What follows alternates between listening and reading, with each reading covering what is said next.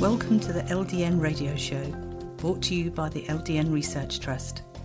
I'm your host, Linda Elsiegood. I have an exciting lineup of guest speakers who are LDN experts in their field. We will be discussing low-dose naltrexone and its many uses in autoimmune diseases, cancers, etc. Thank you for joining us.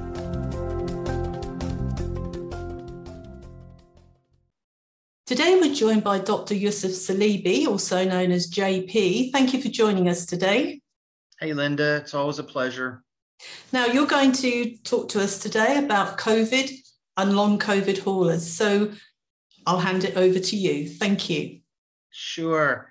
So, 2 years into the pandemic, we're seeing still a few cases of acute COVID infections, but, as of today, and this is the 1st of March, we are not seeing too many acute cases, but what we are seeing is quite a number of long haulers or long COVID and also post-COVID syndrome. It's also referred to as, the syndrome of post-acute COVID infection and the sequelae involved. And we are seeing also some issues with folks who have been vaccinated, some post-vaccine injury. But essentially what's happening is we're seeing a good bit of folks who can't shake the initial COVID infections. And we've seen cases where a person has been infected 2 or even 3 times with different variants. But the focus in general right now moving forward is a large number of folks coming in with the post-COVID infection and some still suffering from long haulers.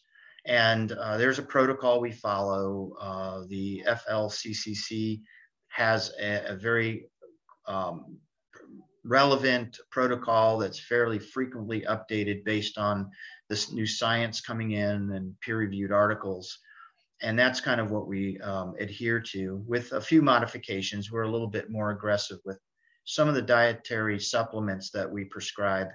But essentially, low-dose naltrexone, which was offered as a second or third line agent, has now in the recent month been moved up to a primary intervention. So along with things like ivermectin and prednisone and omega-3 fatty acids, which is essentially what's derived from fish oil, and vitamin D, high doses of vitamin D. The other agent is naltrexone, as in low-dose naltrexone. And they're asking folks to begin at 1 milligram daily and increase to 4.5 milligrams in a very short period of time. They are also stating that it's best to have people on this for 2 to 3 months to see full effect. So as with some of the other interventions, like they're recommending ivermectin weight dosing, which is 0.2 milligrams per kilogram body weight, until symptoms resolve, not necessarily for 14 days or 1 month, but until symptoms resolve. And the same thing can be said for the use of low-dose naltrexone. In my patient base, a lot of my patients actually are on it for a number of reasons, whether they're suffering from Lyme disease or autoimmune disease. So my patients actually have a benefit of being on LDN at the therapeutic dose, whether it's 3.5 to 4.5 milligrams a day. So they have the benefit of that. And then if they do get COVID, their symptoms are usually quite less. We've not really had but 1 or 2 hospitalizations. The stays are usually very short, maybe 2 to 4 days just for high flow oxygen, and then they're discharged home. To my knowledge, we've only had 1 or 2 patients ventilated during this whole pandemic. So, adherence to early treatment and the implementation of naltrexone as part of that regimen has been very successful for us. Now our attention is now focusing on folks that have long haulers, still brain fog, fatigue, loss of smell and taste are the predominant ones. Hair loss, we're seeing that as part of the syndrome, but it's mostly the fatigue. And so naltrexone is becoming a big part of our protocol for them. Mm-hmm. And how open-minded are other physicians to prescribing LDN?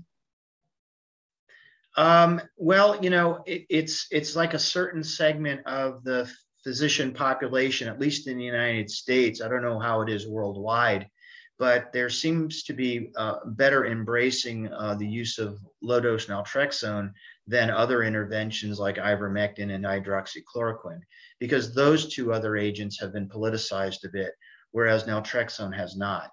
But there are certainly other, interventions that are embraced by folks that are open-minded to integrative, more holistic, and what we call functional medicine than are the standard mainstream medical doctors. Although the FLCCC, in truth, is actually established by conventional doctors who were open to using early treatment with ivermectin, hydroxychloroquine, Alinea, or nitroxoxanide, along with their traditional medications like prednisone, Singulair, some antihistamines, Pepcid, things like that that are used in the protocol.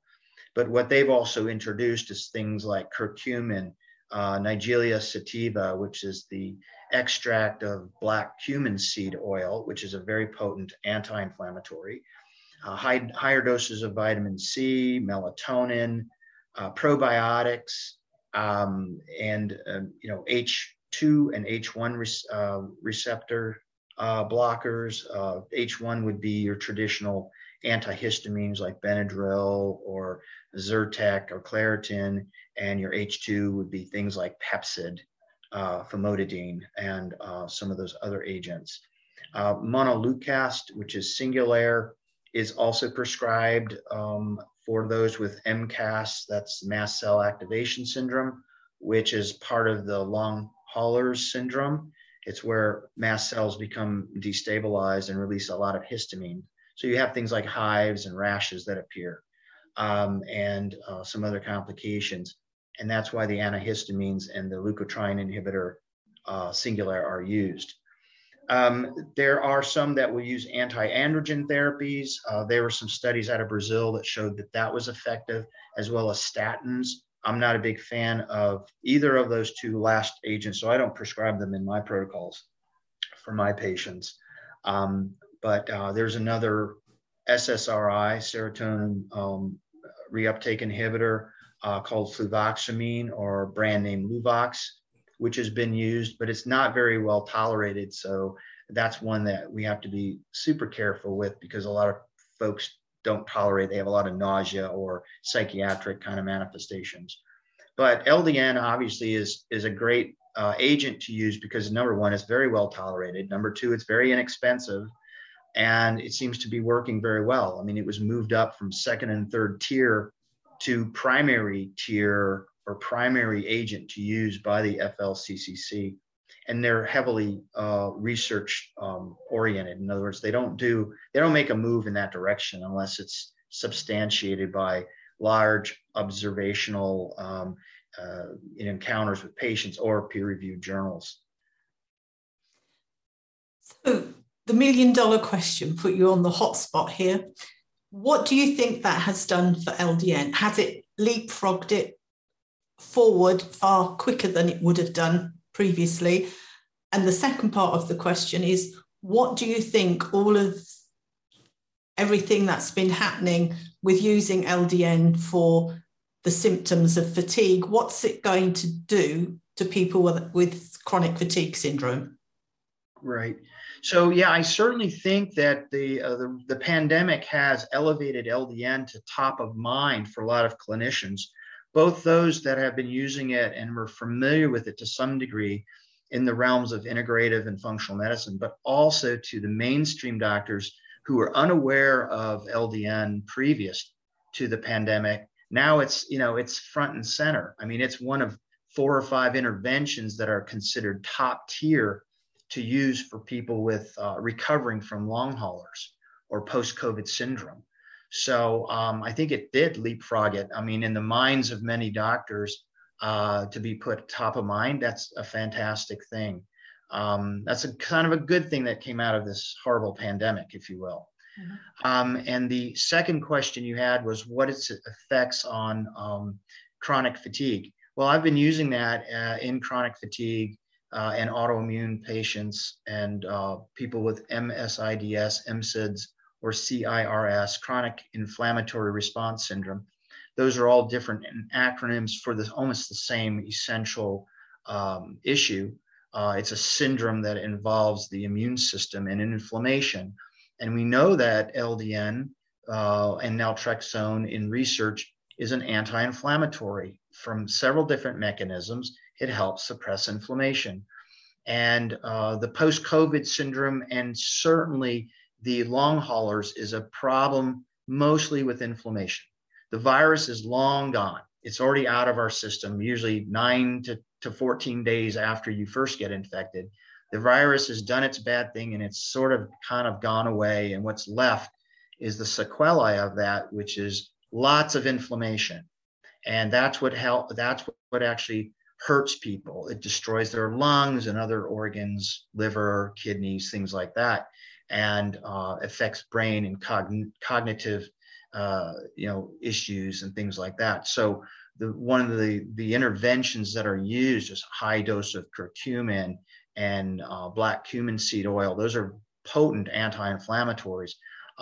Even those that decide to use statins, they're using it for the anti-inflammatory nature of the statin, like atorvastatin. But then LDN comes in, which is a very safe and effective mechanism of lowering inflammation. I think that's why it's important. Mm-hmm. Well, let's just hope that, as you say, a good thing has come out of this. And if we can get more doctors prescribing LDN and finding the benefits that patients have, hopefully they will prescribe it for more conditions, mental health, autoimmune, cancer, pain, the list goes on. But I think it does make a big difference the first time a doctor actually can see that LDN has done amazing things for a patient. It gives them the encouragement and the confidence to prescribe it for further patients. So, right, fingers crossed. Definitely. And Linda, your website does a phenomenal job, in helping me put together a PowerPoint presentation for your organization as well as for an upcoming symposium I have. I've gone to your website, which is a great resource, and it lists all the different conditions that LDN is being used for or would be useful for, based on these long lists of conditions categorized, pulmonary, neuropsychiatric, cardiovascular. You've done a great job in enumerating all these conditions. And I think it's just a matter of time now for doctors to start embracing that, looking at the literature, looking at the peer-reviewed literature that backs up the use of this agent, very unusual drug. It's one of my, probably the top 5 of my safe and effective drugs that I prescribe. And that's what I would grab. I tell my patients, if I had to grab an agent to take to me with me on a deserted island, one of the top 3 would be naltrexone for the LDN. Mm-hmm. So, it's a powerful drug with a lot of uses, and it's backed up by research. That's the important thing. Mm-hmm. And talking about the website, we do update it monthly. So any doctor that tells us of a condition that they've treated a patient for with LDN and had good results, that's not on our list, we add it. We also add the latest clinical trials and peer-reviewed papers and LDN in the news, things that have been happening. So we try and make it a one-stop where, a doctor, a researcher, a pharmacist who's looking to do a presentation, just like you were saying, that they can find the information quickly and easily. It's a never-ending job. But I know. It is. It's a great thing you offer, and I do send patients to that website in particular when we have a discussion in my office about LDN, and I have some material I hand out to them, but I also direct them to the LDN research Trust website so they can glean a lot of information. It's a great resource for them. Mhm. And I understand there's a new book coming out. Linda, you want to tell Yes, me we've about got that? the third LDN book should be coming out in the fall. And we're covering different conditions. Many people have said, is it the first book updated the third time? No, it's a series of books. So we've got volume 1 and 2. Now we've got volume 3. And you put me on the spot to try and think what's in volume 3. But it's really exciting, and you've written a chapter as well. So I think watch this space, and it will be available very good in a few months. I mean, reading volume 1 and volume 2, I thought, well, maybe that would be just an update, like a second edition, but it wasn't. It was some novel things that were discussed in volume 2. And I'm assuming that, like you say, volume 3 will be more novel stuff. Yeah. Well, the whole idea is to every volume to cover conditions that haven't been covered in the previous books, where we have the latest research.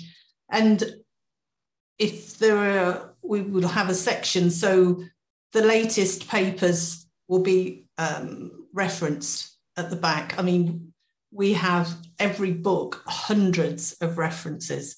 And of course, as time goes on, every year there are more papers coming out, which is fantastic.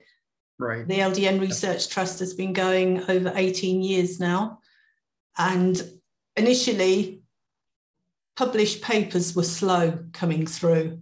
But, you know, every month there is something somewhere in the world, somebody's done something, had something published. So it is gathering momentum, which is fantastic.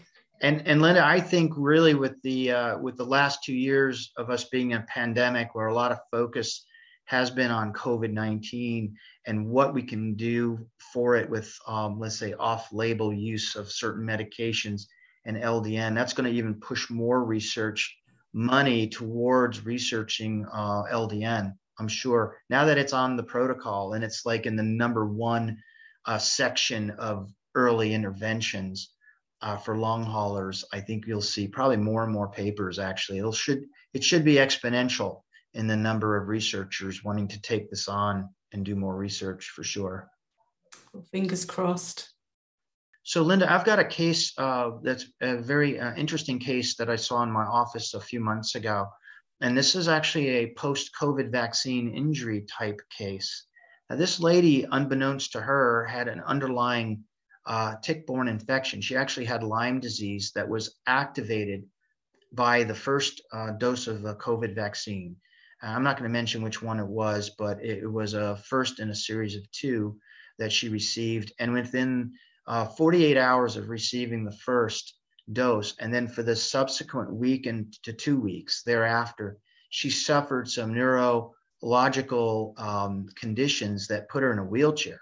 So this is a woman, and she was in her late 40s, and she was very ambulatory, you know, didn't really claim any health issues.